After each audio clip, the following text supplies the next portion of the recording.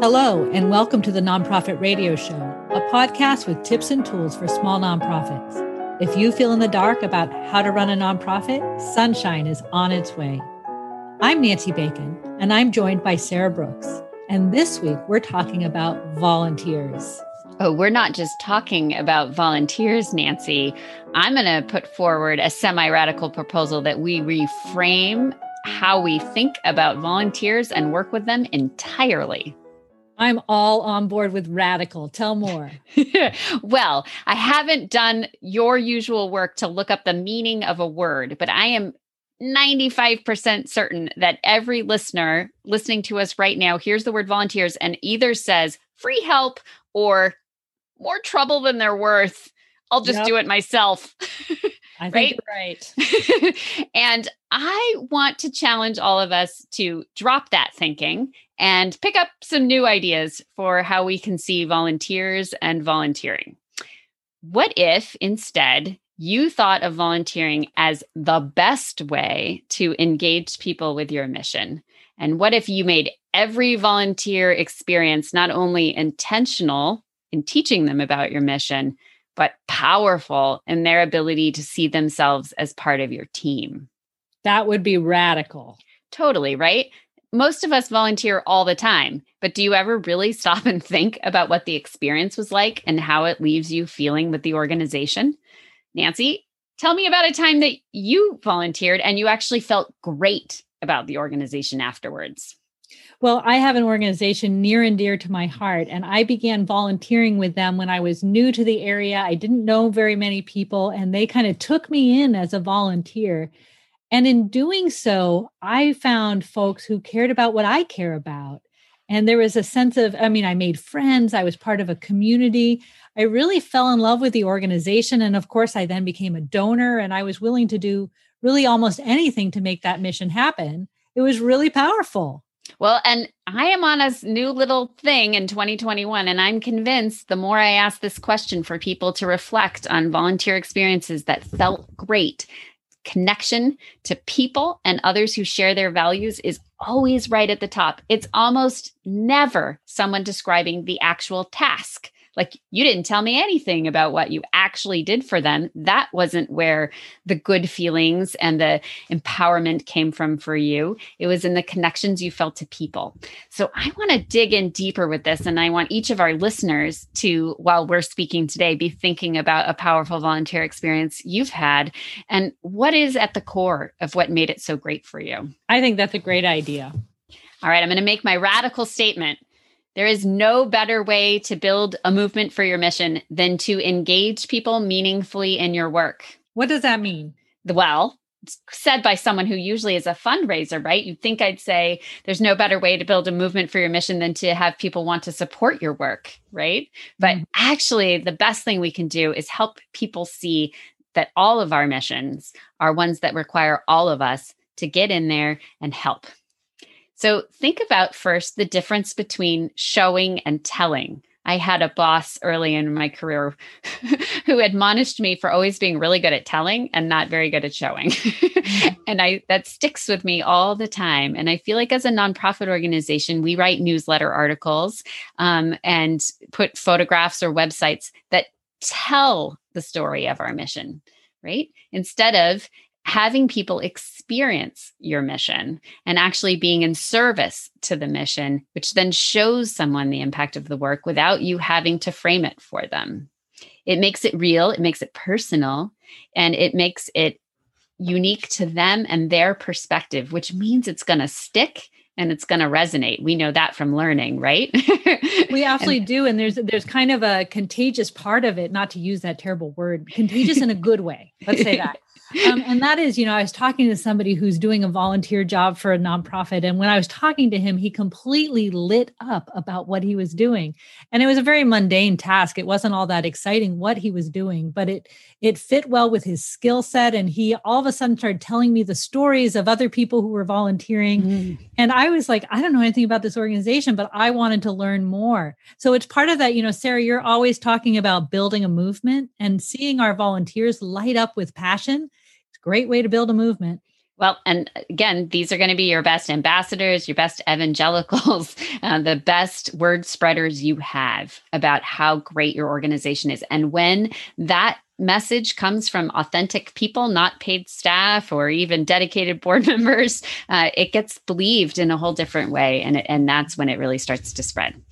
So, like usual, we are trying to break down this kind of philosophical idea into something a little bit more practical. And I think there are 3 ways that you build a meaningful volunteer experience that's actually going to engage people in feeling, showing your mission. And the first, they all start with C, because I'm having trouble remembering things these days. So we're going to keep it really simple for me on my notes.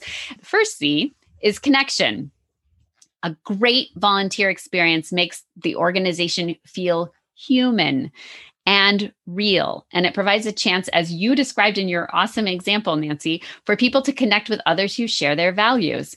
Sometimes that comes super naturally. The actual task at hand is one where the kind of chit chat while you're doing a roadside litter cleanup offers that opportunity. But even more socially distant experiences, or ones that are just more isolated by their nature, can provide opportunities for connection, as long as you purposefully take the time to think through how that connection will happen. For example, maybe what your organization needs is someone to help you build out a page of your website. That's a kind of solitary, lonely experience. And you could go send off Nancy, the volunteer, to do that, and she would happily do that. But I'm not sure it would make her list of best volunteer experiences ever, unless in the course of sending Nancy to do that, you asked her to talk to 4 or 5 staff people, to hear their stories of the mission, to get a flavor for the tone and the feel of the organization. And maybe you had Nancy come to an event and see it in action, or spend time in your building. Opportunities for her to really understand what the organization is and feel that connection. It might make the task take a little longer, but you're not thinking of this volunteering anymore as accomplishing a task for free. You're thinking of it as investing in a person who might become your best ambassador. You know, Sarah, this is really resonating with me, because right when COVID started, I volunteered for a nonprofit to do some of kind of COVID crowd control kind of stuff. And I only lasted about 3 or 4 days. It was a Saturday gig, because honestly, I had no connection. I showed up. I wasn't introduced to anybody. I didn't meet anybody. I stood my patrol, and then I left after my 4 hours. And this is an organization who I value this group so much. And yet I was very unfulfilled as a volunteer, and I didn't leave with connection. Yeah. And Nancy, I will admit that I have hosted volunteer experiences like that before. And I am sorry, because I realize now, if you just take the extra 5 or 10 minutes to make sure you feel welcomed and introduced, and also, Nancy, you might know Sally because of this, and you two have this in common. Suddenly it's all a very different experience. So these are not huge changes. They're just pausing long enough to realize what you're trying to do in that moment. Mm-hmm. The next C I think of is context. So in the rush to get free help, we often forget to stop and give a greater context for the volunteer. So think about the difference between just being given a whole box of envelopes and appeal letters to stuff. Take these home, please do this. Thanks a lot. It helps. And instead having a brief introductory session where you as the staff person can explain what the letters are for, what you hope they will do, and why you want them folded in a certain way. I'm super particular about my letters being folded so that people see their name when they open the envelope. I know it drives volunteer nuts to have to fold them that way, but as soon as I tell them why, they kind of chuckle and they start to notice. And I've actually had them come back to me months later and say, sir, I've noticed I feel differently about a letter when I see it that way. And it's all just about providing that human context for, hey, I want you to see that I'm really being thoughtful about this project. It matters. What you're doing matters. It's not just like, please stuff these and bring them back. So those meaningful volunteer experiences can still be very straightforward, unglamorous tasks. You just have to put those tasks into a context for how they're actually serving your mission. I think a lot about how we've talked before about nonprofits exist in this continuum between like a business corporation and a community. And you're really talking a lot about that community side, that to build a movement, part of that context is to know, how do I, Nancy, fit with all these other people and all this purpose-driven, mission-building work that I see around me. So I appreciate that a lot. And it's really honoring the fact that all of the tasks of an organization are important. They're all relevant to getting it done. Mm-hmm, for sure. My third C is communication. So a truly meaningful, engaging experience also requires knowing you actually made a difference, or at the very least, you helped the organization learn something. Maybe my annual appeal was a flop. And I got feedback that people couldn't figure out whether the letter was upside down or not. But if I don't convey that back to the volunteer and let them know, hey, this was a wild success, or hey, I learned something in doing this, then you as a volunteer are just left adrift. You're just left to kind of feel like, well, that was a transaction. I just did what I was supposed to do. I guess I feel good about it because I care about the mission. But you're not feeling like an ambassador or an evangelical, right? And most of us, myself included, I'm totally guilty of this. We always, send some sort of thank you, a quick email afterwards or a card that's signed. But that's not the same thing as having amazing communication with a volunteer. And what I like to do is put a note in my calendar. Let's say 6 weeks after the event, you came in to help me stuff envelopes. 6 weeks later, I'm going to write a note to you and tell you, you helped us raise $5,000. All those envelopes you stuffed, half of them came back with a donation in them. That's amazing. We couldn't have done it without you. Thanks. Or maybe it didn't work, but I still check in with you and I help you feel like you are a part of this team. And I can say, hey, we didn't get the response we wanted. Maybe you have some ideas since you spent so much time with our letters. And you're suddenly building this sense of we. I have a wonderful mentor who always reminds me that we want to get to the place where someone is talking about our organization. And instead of saying, you all need to make sure you do this, they say, we need to make sure next time we do this. And I think volunteering is a great way to build that. Absolutely. I've talked about that idea with fundraising as well. And I think it's so powerful. How do we build the we? One of the things I think about with this is the opportunity cost that I'm able to convey to somebody to say, hey, I know that stuffing envelopes is not super fun, but because you're doing that task, I'm able to do this other thing. And so together, we're making sure that X and Y get accomplished. And that's how we're going to move our mission forward in this way. So again, building that team and letting them know what I'm able to do because they're doing this other thing.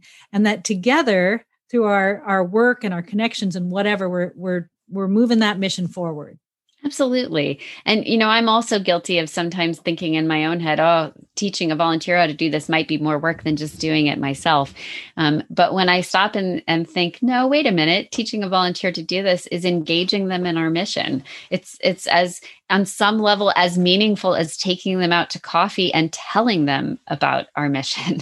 And when you reframe it that way, and when you recognize that there are people in your community who crave that opportunity to be engaged, it's as good as any fundraising outreach you could do. Mm-hmm. It really comes down to how do you define the work, right? Is the work to just get those letters out, or is building the community that works towards that mission also part of the work? Right. Think of we talk about managers can do the work, or they can do the work and delegate some of the work. And by delegating, you're building the team. So that is part of the work. Absolutely. And if it takes a little bit longer at first, you're going to get double or triple the gain down the road. It's interesting to think about these three words from the volunteer's perspective. So you've offered us these three words: connection, context, and communication. And you invited us to think why we volunteer. Why did I volunteer? Things like that. And the answer is really that we want a connection to something that we love, that whether that's hope for the world or something specific like plants, hiking, or international cultures. People volunteer because they want to be helpful. They need a certain level of structure to be helpful. And that's that context piece, right? They want to know how they helped. That's the communication piece. Absolutely. And this doesn't have to be hard, right? Before you send an email out or call a few people because you desperately need some free help to take a moment, just breathe, write the words connection, context, and communication on a piece of paper and think about the task you're asking volunteers to help with and just jot down with a pencil the ideas for how you can help people connect with someone. What am I going to do at the intro or later? How am I going to connect them? What context might they need to understand so that they get the picture for how their task fits into the bigger puzzle of your whole mission? Is there a quick fact about your mission or a quick fact about the progress you're making on your goals that you can share with them there? And then jot down just a couple ideas of how you want to communicate with them afterwards. Yes, you'll send them an email right away saying thanks, but what are you going to do in a month or 2 months to remind them of the difference that they made for your organization? That's all this takes. And just give it a quick try and see if you don't find that this approach not only changes your perspective towards volunteers and makes having volunteers a much more joyful part of your work, but also changes the way the volunteers see you and your mission. So I think your radical idea here is that you want folks to have a 3-point strategy, right? You want absolutely folks to have a strategy that has connection, context, and communication.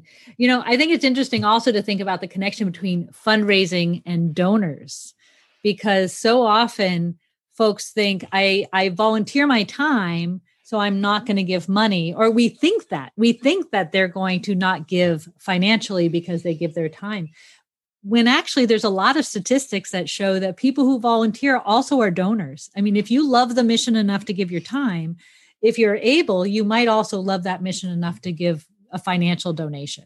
Right. And again, if we go back to the principle that what we're ultimately trying to do is build a movement, then there's room in that movement for people who have time to give, but perhaps not as much financial resources, and people who have financial resources and not time, and then the people who have both. And this is a way to expand and honor and acknowledge all the ways that someone can say, I share the values of your organization. That's great. What's our word of the week? Well, it's reframe, which is always an interesting to pick a word with RE at the beginning. It's a different way of looking at something by changing its meaning. In my mind, the radicalness of this is shift your meaning of volunteers from free help to meaningful engagement. That totally makes sense. When I think about the word reframe, I'm fixated on frame. You're focusing on the and I'm on the frame, right? Nice. So often we put the organization in the frame and we're talking about what it needs, whether I need a volunteer to thrive. And what you're suggesting here is that we put the volunteer in the frame. And just for a moment, let's just think about this. Put the volunteer in the frame and focus on what that person is looking for. And it's all about making the match, right, between what that person is looking for and what that person can bring to the organization and the needs of the organization. And that's when the volunteer program is so powerful. You are absolutely right. As small nonprofit organizations, we know we need all the help we can to build our movements. You have an incredible opportunity to provide people with a chance to actually help build your movement and understand your mission. All it takes is a little bit of reframing and forethought, and soon enough, you can build the kind of powerful volunteer experiences that will give real momentum to your mission. You've got this. Thank you for listening to the Nonprofit Radio Show. Loyal listeners, on February 19th, 2021, we will be holding a live show where Nancy and Sarah, with special guest Rebecca Zanata, will answer your questions.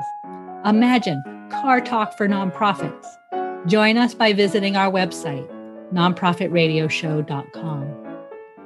If you like what you heard on today's episode, please consider sharing the podcast and rating us on your favorite podcast site.